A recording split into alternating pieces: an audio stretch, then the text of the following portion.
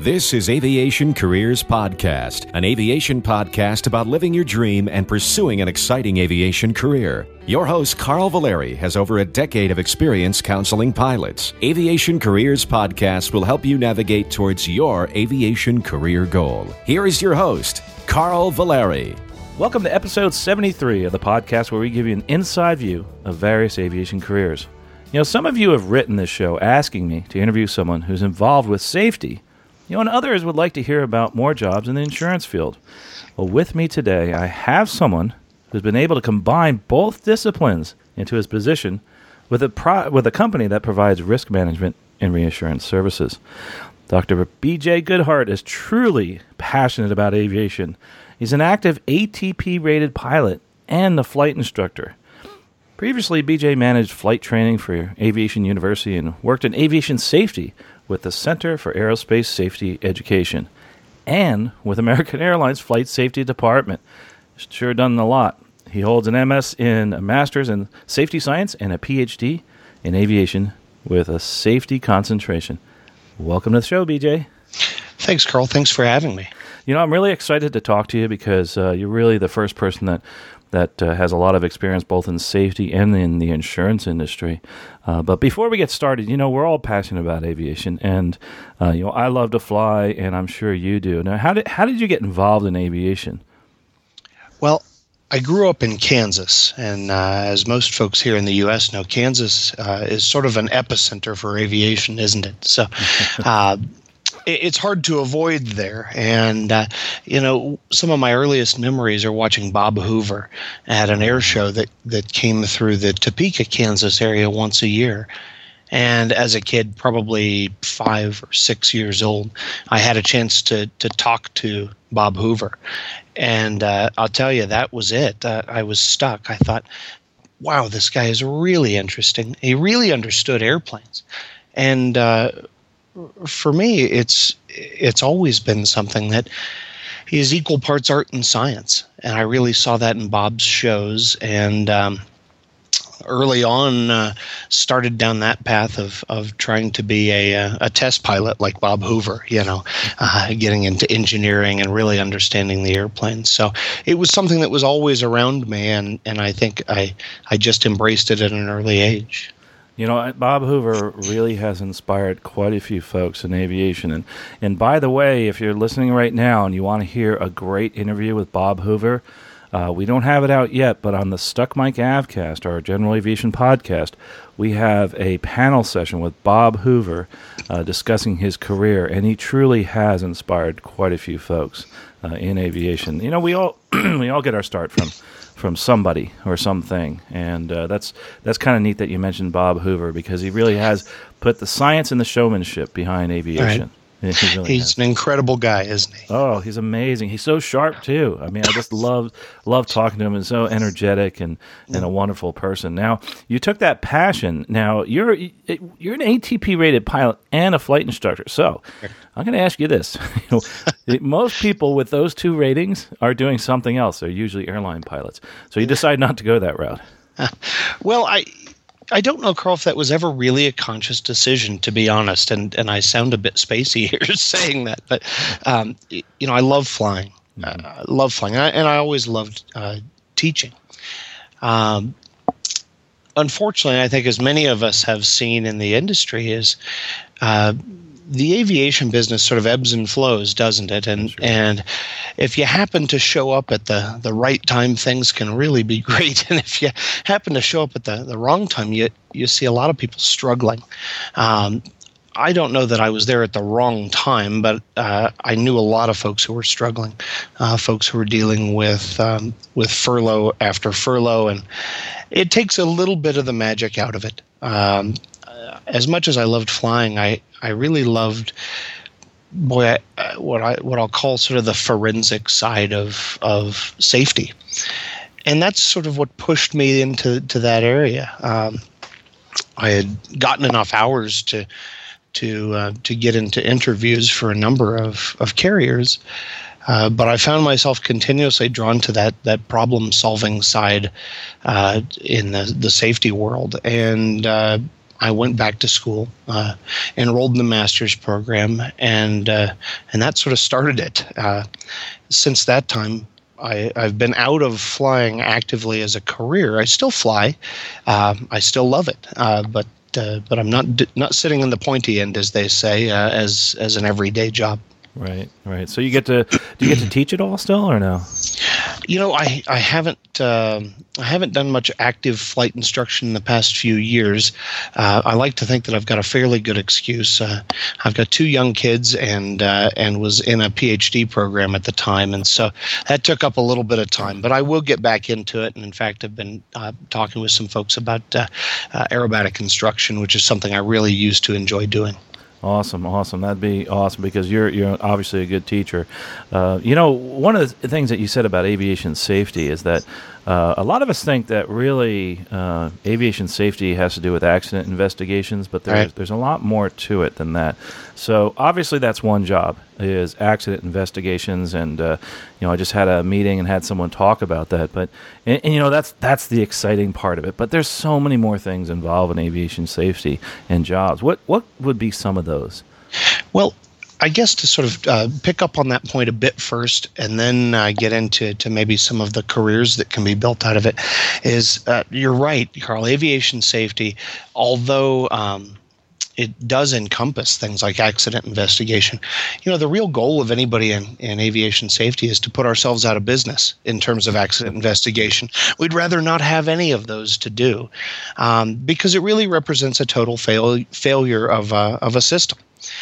So we spend an awful lot of time, I say we, and I spend an awful lot of time working on sort of the, maybe call it the programmatic side of it, designing systems and looking at organizations and finding out how people work and think, and all of these things with respect to safety and how we work more safely to preserve resources, whether that's people or machines or what have you. So there's a lot of opportunity there. And if you take that sort of broad view of safety, then that expands beyond what's often just called aviation safety, which isn't anything particularly unique. It's just safety in a bit different application.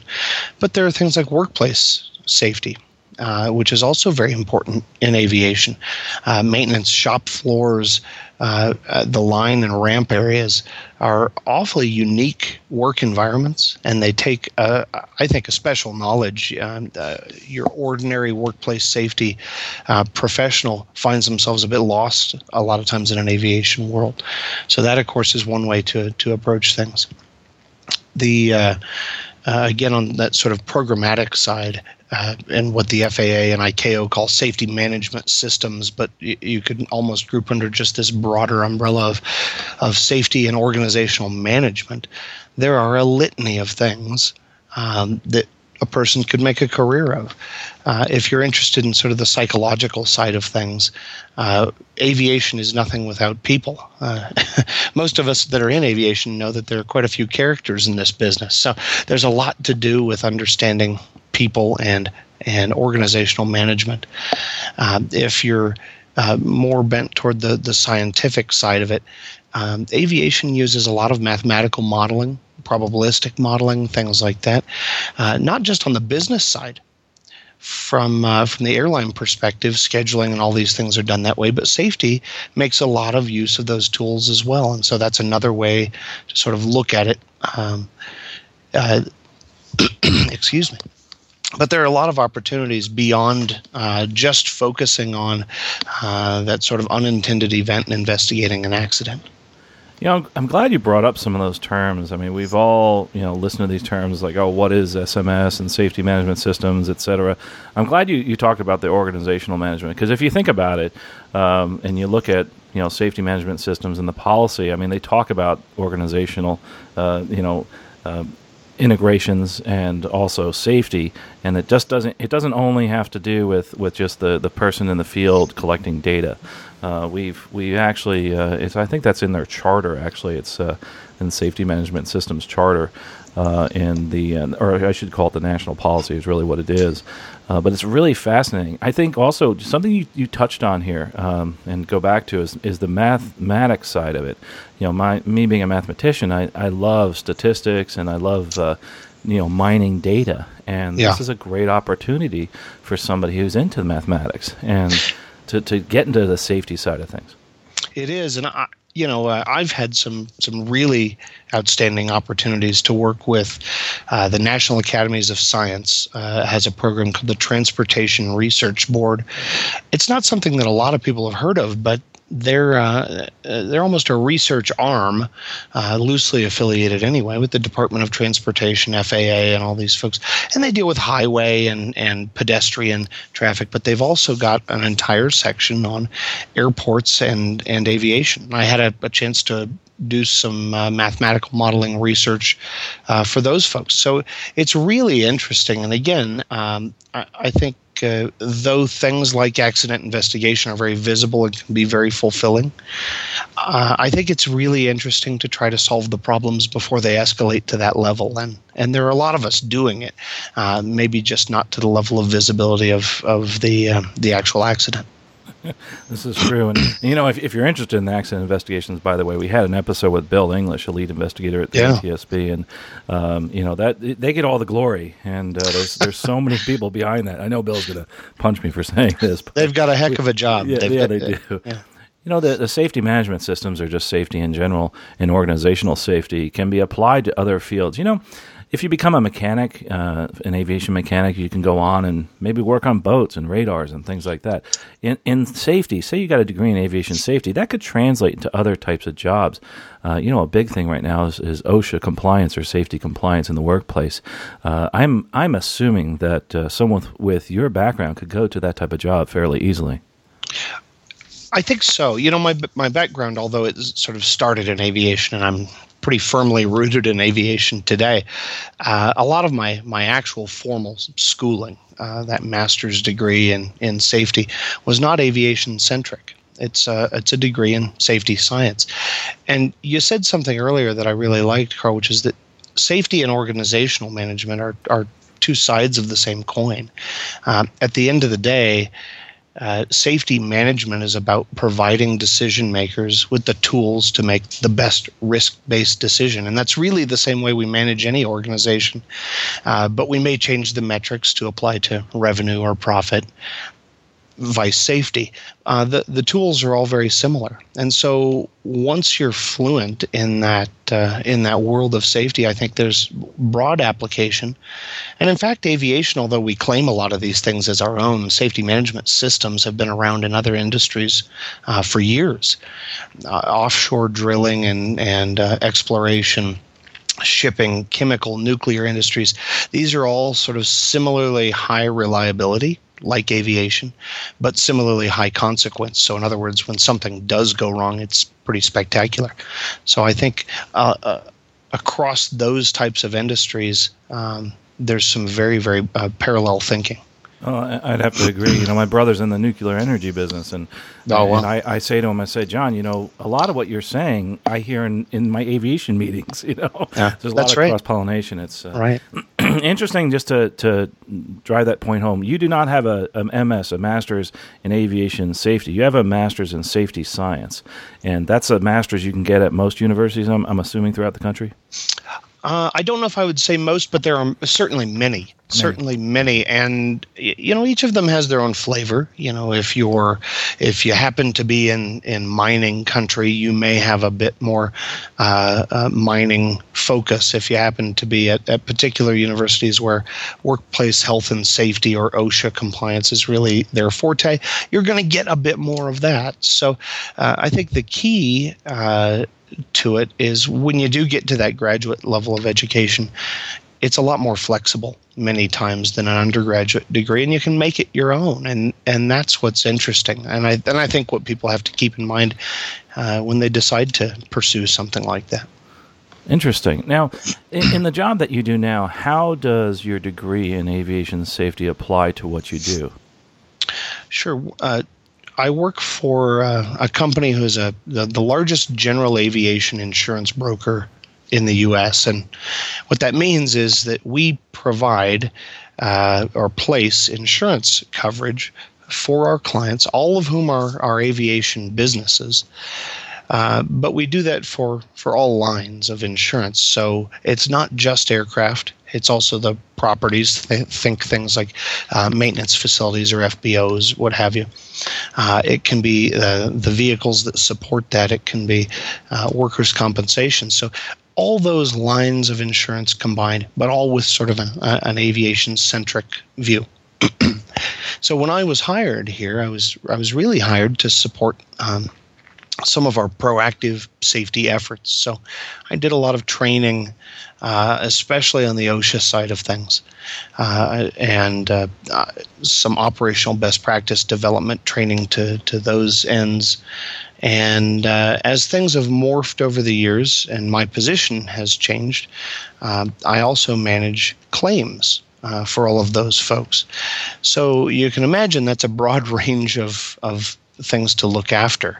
And so having that sort of broad background with a very, very solid aviation background so that I understand what these folks are doing, but then sort of the broader, call it occupational health and safety focus, that helps managing claims when you get into the world of workers' compensation, things like that. So now you went from safety to managing claims. Now, what exactly does a claims manager do? I know when I file a claim with my company, it goes somewhere. That's right. We're a little unique here, but typically what happens is, just like with your own auto or home insurance, when you have a claim, you've got to call someone. Now, you may call the insurance company directly, and that's what a lot of us do. You report the claim, they go through it, but you don't really have anybody representing you and your best interest. You just sort of hope that the insurance company is doing a really good job on your behalf. When you get into aviation insurance, there are a lot of idiosyncrasies. There are a lot of unique aspects of what people do, and insurance costs an awful lot of money.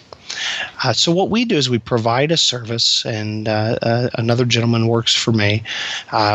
We represent our clients. So when a client has a claim, they call us, the broker. We report it to an insurance company, and we manage that process start to finish. So the benefit to a client is that most people don't have a full-time risk manager or insurance manager, and we're almost a captive consultant to them. Right. We're sort of their part-time on-call risk manager or claims manager, and we literally run that process start to finish to ensure that everything is being done to the maximum benefit of our client. Well, that's fascinating. So now that would mean if I was to file a claim, you would be the person to do everything soup to nuts like that. I've heard of claims managers. Are they the ones that negotiate like the settlements at the end? A claims manager typically would be someone within an organization, and they do a fair amount of that negotiating. What you find in aviation is, I'll draw a bit of a contrast here. If I get in a car accident on the way home from work today, I could have my car repaired at any number of facilities, and the way that it's repaired really could vary, right? It's really up to the individual body shop. In aviation, though, we're a pretty heavily regulated industry. So if I go to a 145 repair facility, a Part 145 repair facility, it's probably going to be in line with any other 145 repair facility. Their paint vendor might charge a bit more, but the repair is going to be fairly well stipulated. So you find in aviation that those sorts of things take a little less negotiating, but it's the softer parts of the claim. And as an example, those softer parts might be, you're sitting out on the at the gate in an airline, and a bag loader pushes through the skin on the side of the aircraft fuselage.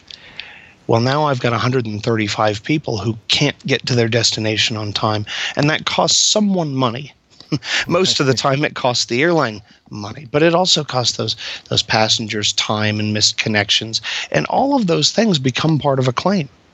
So it really has a lot of moving parts. Those are the parts that take a little bit more, as you put it, negotiating. And it's a very one-on-one process with a claims adjuster, which is another part of this industry, claims adjusters who work for the actual insurance companies themselves. So there's a bit of sort of wrestling an octopus here, because there are lots of parts of the claim.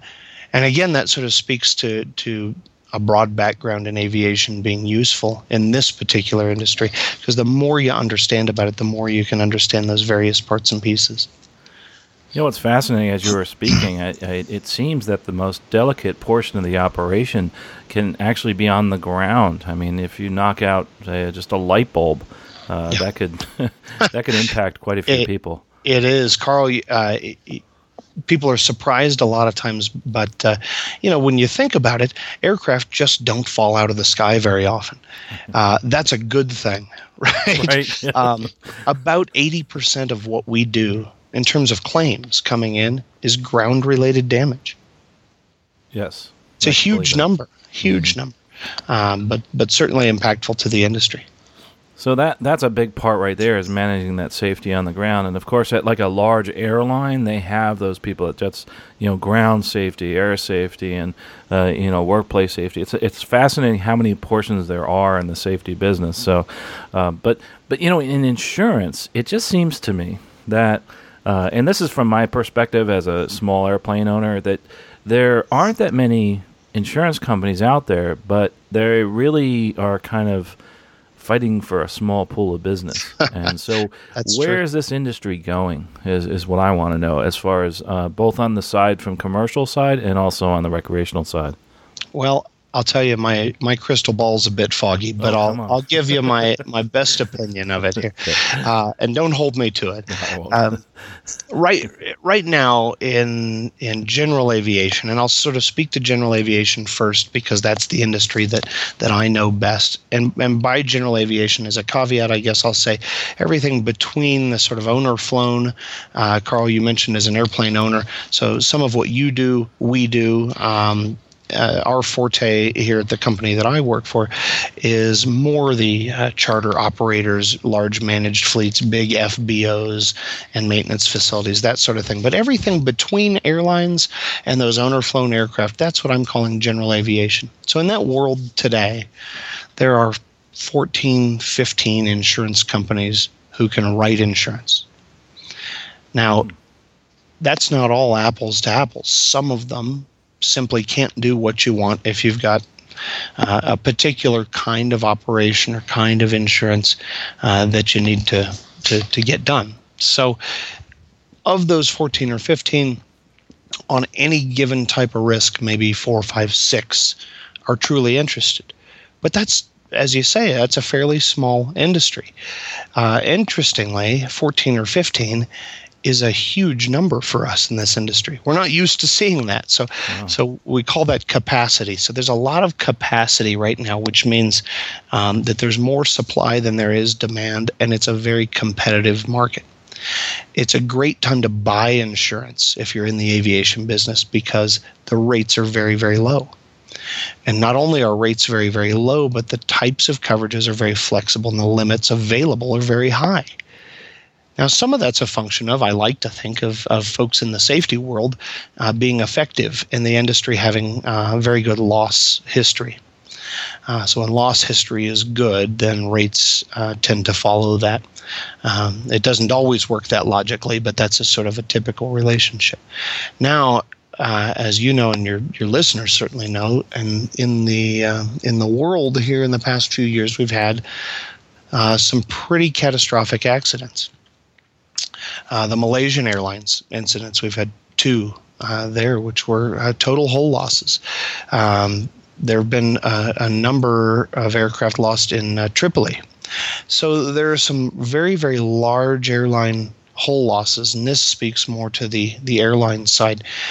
And insurance sort of follows that large airline experience as well. So as as insurers start paying more and more on airline holes, that impacts what are called reinsurers.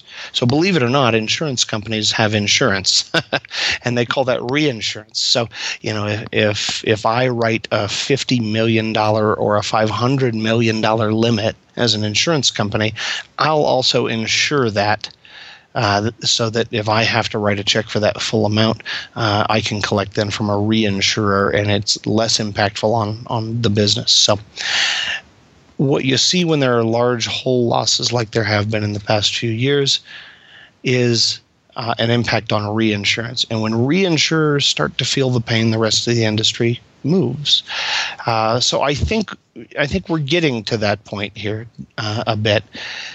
However, the general aviation side has stayed pretty flat in terms of rates, and I think people a lot smarter than me still don't project much of an increase in the near future. It's an odd business, and I think a lot of that is that capacity. There's just so much capacity in the industry right now that it can absorb pretty substantial events. I'd have to agree. The GA business is slowing just in general, and that has to do with the fact that it costs so much. From the end user perspective, like me, gasoline and purchasing aircraft, new aircraft are expensive, that type of thing. But if you're listening right now and you want to understand what reinsurance is, rewind and listen to that explanation, because that was probably one of the best explanations as to what reinsurance is. My wife's in the insurance industry, and I talk to a lot of folks and ask them what reinsurance is, and they could go on for 10 minutes explaining it. And that was a much better explanation than I've ever heard. So I'm going to keep that one in my pocket and play that to my wife and her coworkers. That was excellent. It's interesting how I'll give you a good example. Insurance is a funny business. I was in a flying club. We had a 182RG, and they forgot to put the gear down. It had caused a loss. We had to file a claim. And what was fascinating is after we filed the claim, everything was settled. The next year, our insurance went down. So I'm sitting here scratching my head. Why is that? Right. And again, I think I said something about logic not always applying, and that is true in this industry with the capacity you have today. Now, if that capacity were to change, I think you'd see things like that stop, but in the next few years, barring any unforeseen changes, I don't see it. But the insurance business is obviously fascinating to me because that's what my wife does, and I've worked in the industry before and as a consultant, and I find that people choose this career path because it's always going to be around, and if someone's looking at this and saying, hey, that sounds pretty cool, I want to get into insurance and what you're doing, possibly do some claims, maybe do some sales. They want to be on the exciting end of writing that policy. Sure. What type of advice would you give them, and also what type of degree should they have just to get into the insurance industry? Sure. Well, let me give you a little sales pitch first about insurance, because I'm sort of an unlikely insurance guy. I happened into it through a friend who knew a guy who had an opening for what was billed as an aviation safety position. And that's really what it was. It was aviation safety in support of an insurance business. And as I've gotten further into it, I see, it's really a pretty interesting world. And I think what the most interesting part of it is if you work in an aviation business, you get to know that particular business, that organization fairly well. I think of what I do as sort of like cheating. I get this unparalleled look at, where an ordinary person may work at one FBO for several years, and they know that FBO. I might see 100 FBOs in a year. So it's almost like the cliff notes to the industry. And when you get into an industry like insurance and some of the other service businesses in aviation, you really get to know a lot of people in the industry. You get to see the unique aspects of their organization, and that can be an awful lot of fun. We get a great chance to partner with what I think are some of the best organizations out there in aviation, and to help them grow and expand their safety management practices. That's a lot of fun. So in terms of getting into the industry, I'll say that most folks in the aviation industry have an operational background. They were either a mechanic or a pilot.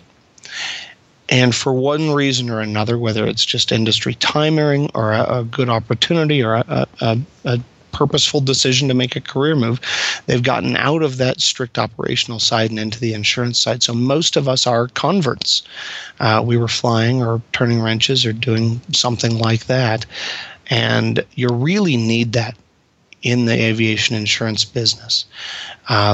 Those of us that are in aviation, and Carl, you know this, and your listeners, I'm sure, understand what I'm saying here, but we're fairly intolerant of folks who don't understand what we're doing. And insurance is such a critical piece of aviation.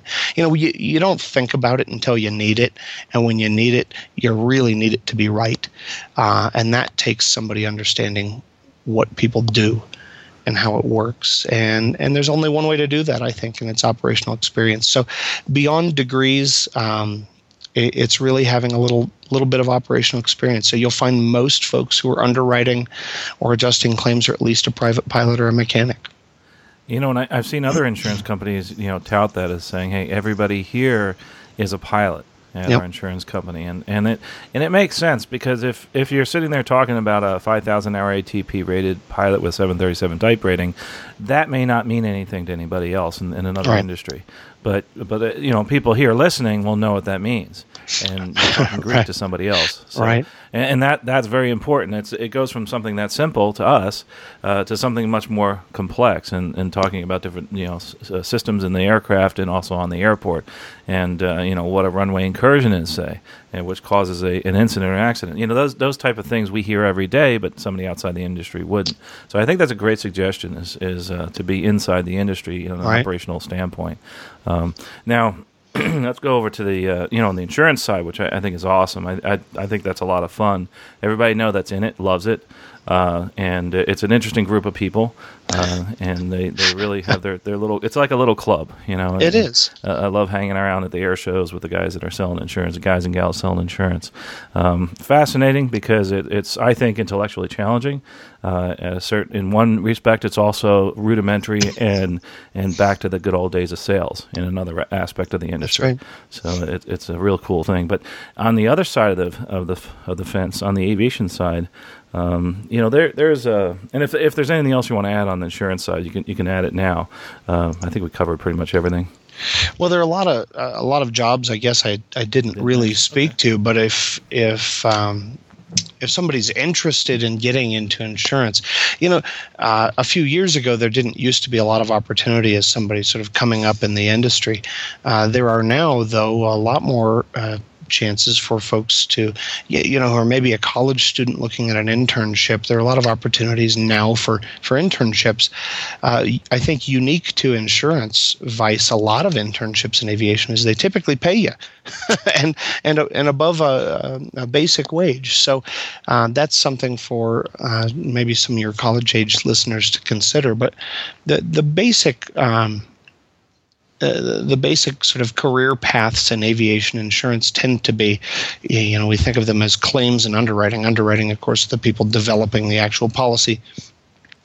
Claims are the folks that respond then when something goes wrong, and we actually have to apply that policy in real life.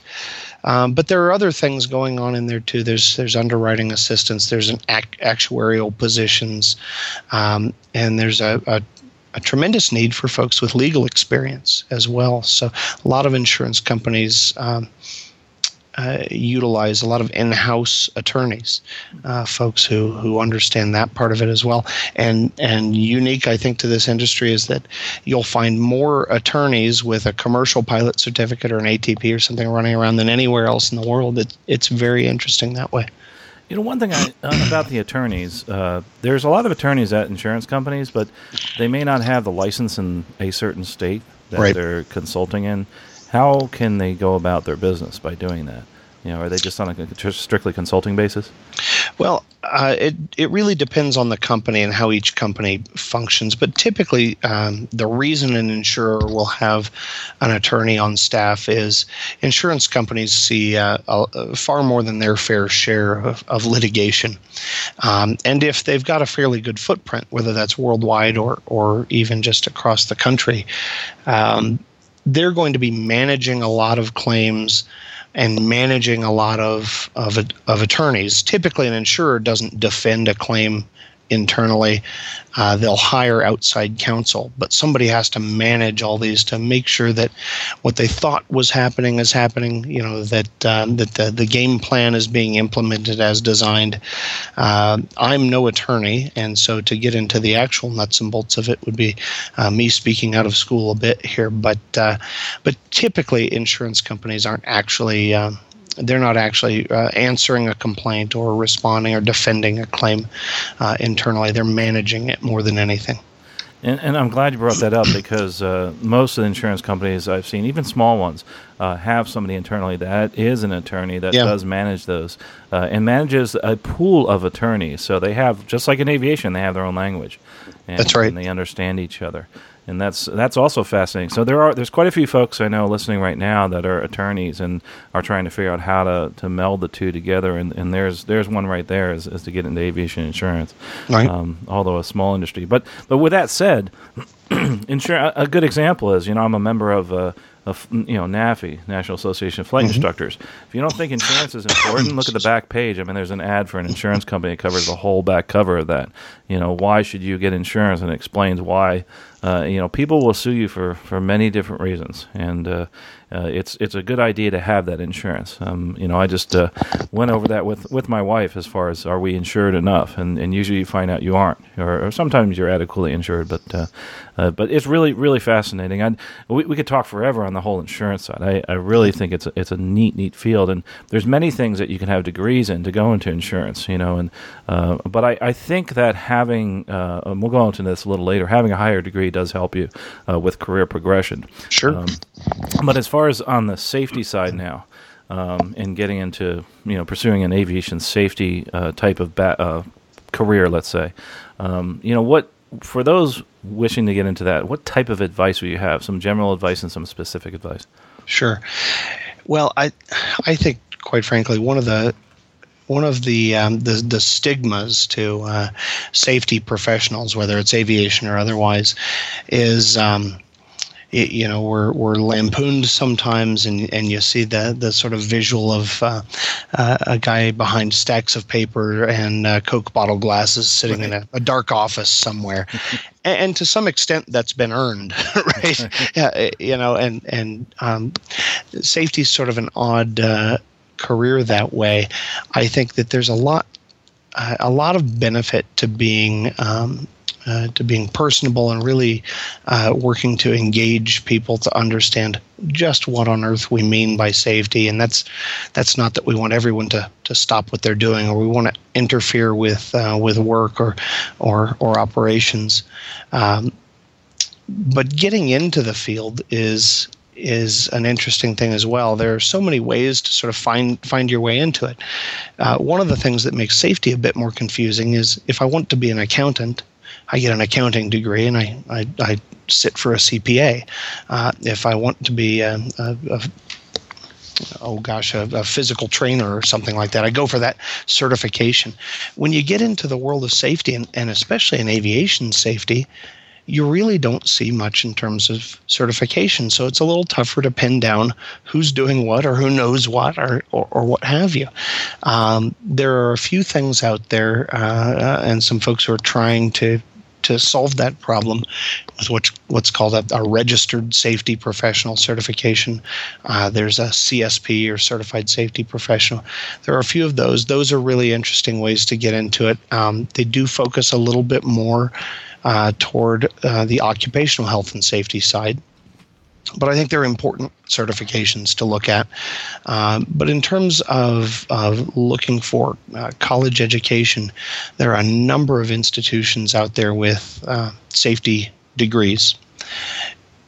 my feeling is that a broad-based safety degree is very important. Having aviation experience, if you want to get into aviation safety, is critical. But that's a tough thing to learn in a classroom. That's something that you can certainly be conversant in by doing that. But getting into the operational side to the extent that you're able is important, and then having that sort of broad view of safety rather than honing in on a really specific degree, I think that's important, and it makes you flexible. Yeah, and I'd have to agree with that. I think safety science is something that's fascinating to most people here. And most people listening right now would say, "Oh no, I need an aviation safety degree," and that's not necessarily true as to what you said. Right. But I think on the side of a degree, I think it's also important to get a degree for moving forward in a career. Do you need a degree to fly an airplane? No, but if you're going to get hired, say, with an airline, they require a 4-year degree. Right. It's their way of weeding out people. There's so much competition, et cetera. And, it happens. I mean, you look at the statistics. If you just want to look at the math, the higher the degree, the more money you make. Right. And it makes it easier to make more money. And that's a simple way to put it. But it also opens opportunities. It makes you a much more well-rounded person. And it involves conversations that you would never have otherwise when you do get those a master's and a PhD, et cetera. Absolutely. Now, you've gone one step further, which is more than most would do. You went on to a PhD. Gosh, would you suggest that of folks who, all right, this is my bias. I'm going to say that if you're getting a PhD, you are teaching at a college, primarily. The most people that do that, you're not in a teaching mode, but you have a PhD. Why would someone get a PhD that's not in a teaching facility? Well, now I do teach, but it's just very part-time. Right. So I do a bit of teaching for a university at a graduate and undergraduate level on some safety courses. But again, that's an option that I have because of the PhD. It's not really the driver behind it. PhD is an awful lot of work, Carl. So it's something that people have to look at very, very carefully. And I did that. I took a lot of time to come around to doing it. It was something that I knew since I was a teenager that I wanted to do. To be honest, it's sort of an odd answer to the question, but it's just something that I felt driven to do. And I think the reality of it is that problem solving is something that you really get into when you do research. And a master's degree is a great way to start getting into that. But when you get to the doctoral level, and this isn't to say that I couldn't have carved out an hour or two a day and just started doing research, but you mentioned something before, which is that all of a sudden you get included in these conversations that you never would have had. And that's what the PhD did for me, is it allowed me access to some people that I don't think I would have had access to otherwise. It allowed some great collaboration with people that I could learn an awful lot from. And again, it's not to say you can't learn otherwise, but it really got me into this mode of doing research. And in aviation, there are a couple types of research, right? When we talk about sort of basic theoretical research, we're sort of pushing the horizons of science, right? But applied research is something that aviation really thrives on.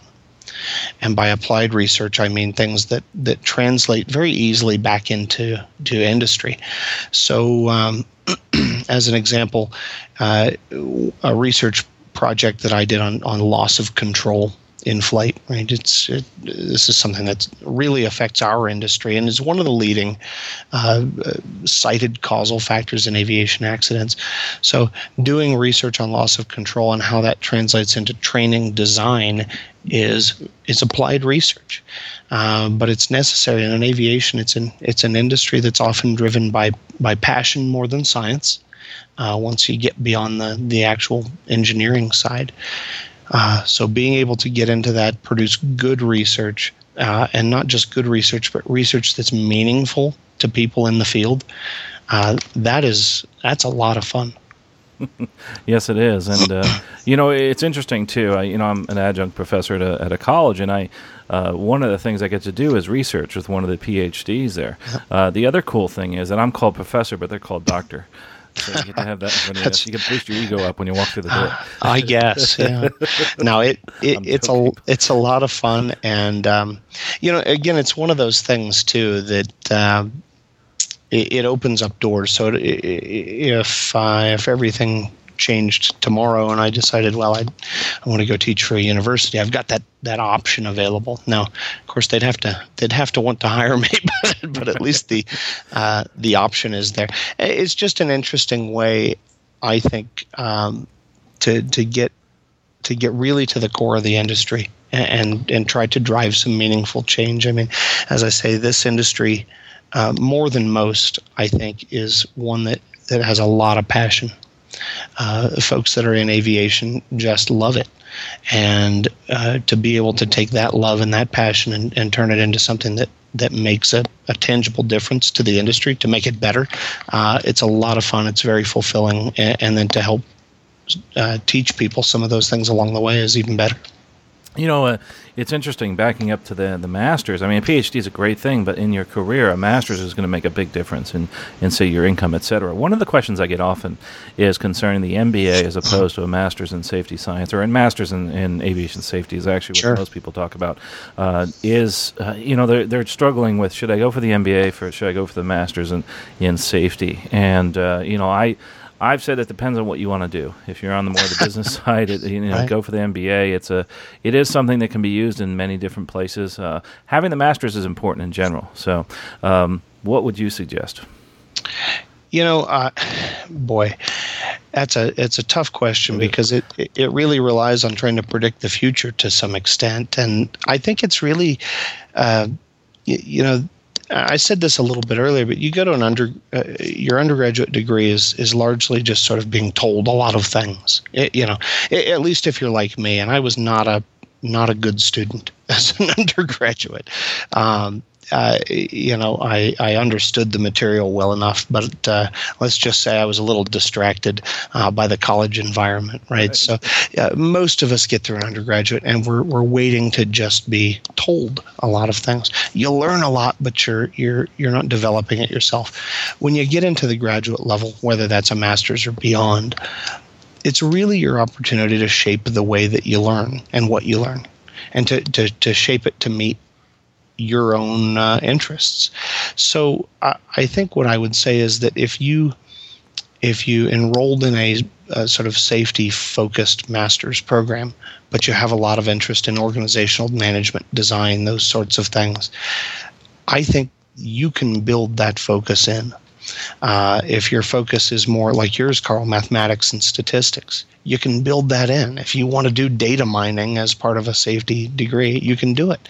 If you want to do an MBA, and part of that MBA is that you want to do data mining, you can do that as well. And so I think there's a lot of flexibility to that extent. And then the other side to that, as far as an MBA is concerned, you can vary that MBA tremendously and make it more nuanced to what you want to do. We have a lot of folks that are interested in doing the operational controls of the controls of the pricing, and those people, a lot of them have a heavy math background, but they also have a business background. People right. like CIOs, CFOs, that type of thing. So having an MBA is important there. But the most important thing is to design it the way you want it and towards your interest. I think that's extremely important. And I'm glad you touched on that, because there's so many opportunities and something that you really love to do. And, you hear me say that all the time, is that do something you really like to do. One of the things that I've come to embrace because of this show is the fact that some of you have decided not to go towards a career in aviation. And I think that's terrific that you've been able to make that decision. I love this field, but that doesn't mean everybody else does. And I'm glad that you've moved forward in what you want to do.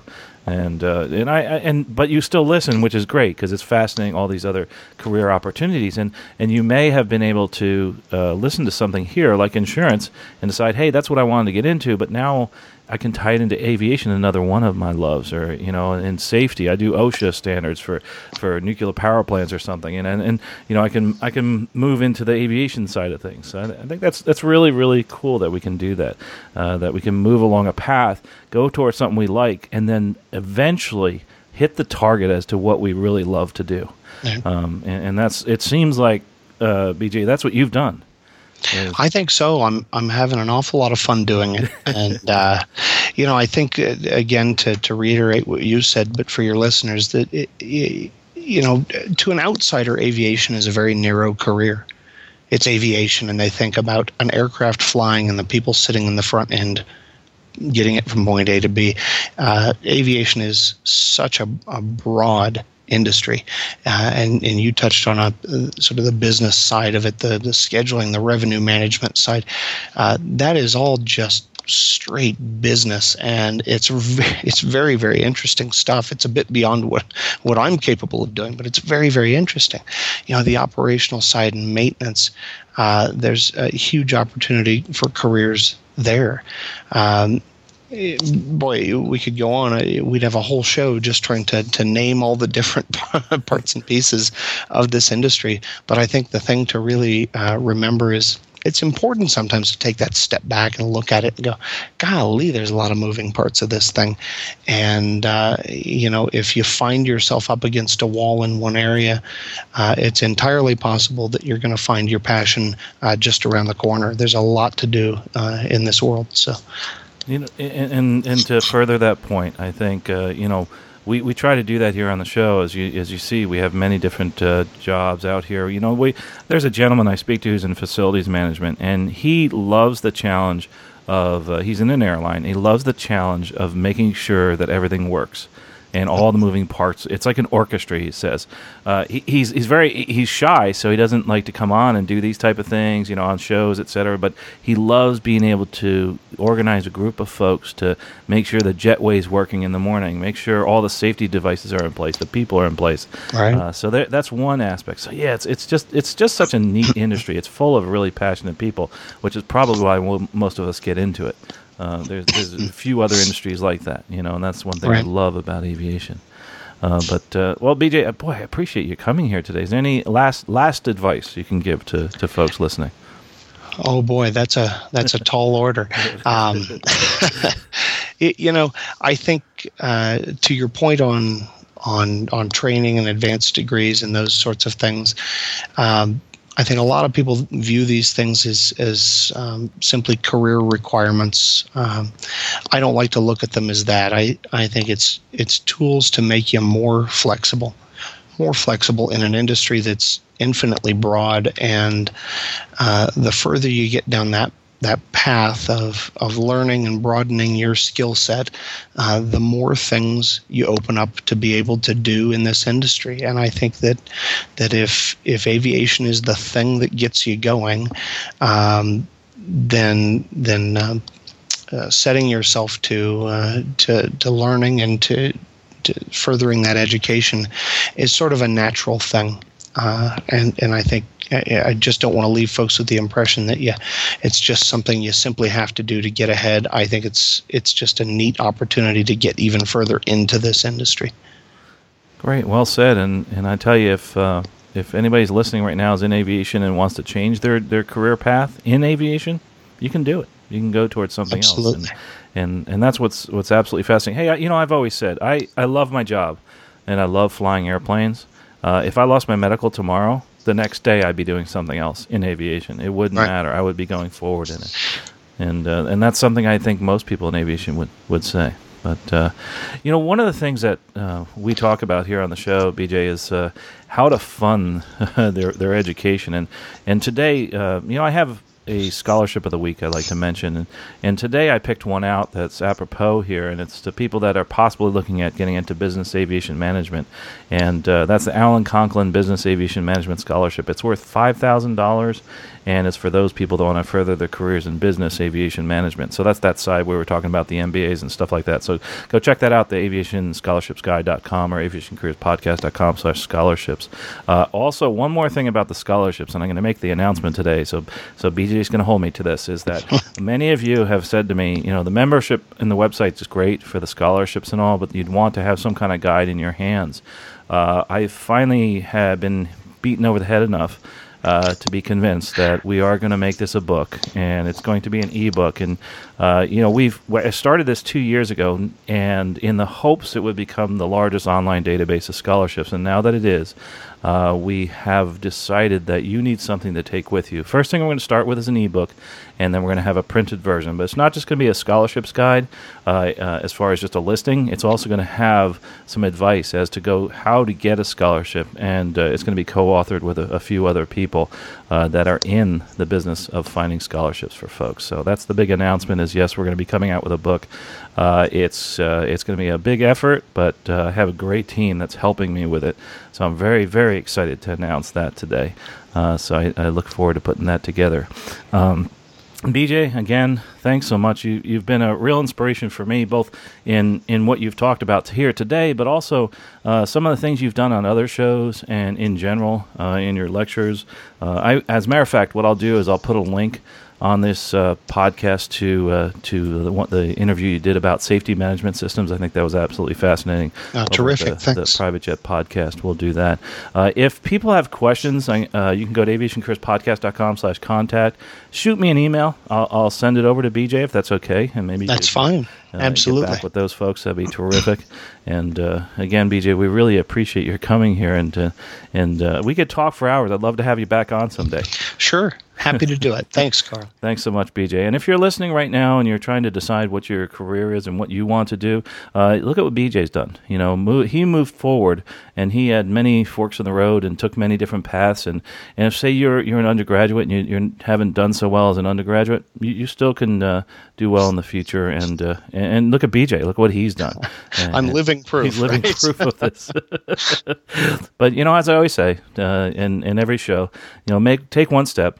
Just one step forward in your career, no matter what that is. It's something small, reading something, taking a test, taking an exam, and or just listening to a show, a podcast, or going out to the airport and talking aviation and aviation careers. Do something today to move forward in your career. Well, folks, I appreciate you listening to this, and we'll talk to you again next episode. Safe flying. You have been listening to Aviation Careers Podcast, an aviation podcast about living your dream and pursuing an exciting aviation career. This aviation podcast is produced by the Valeri Aviation Corporation. Although hosts or guests may receive compensation for products and services discussed in this podcast, compensation never influences our opinion. Before purchasing any product or service, you should always do your own research. Music by Billy Wheeler. All rights reserved.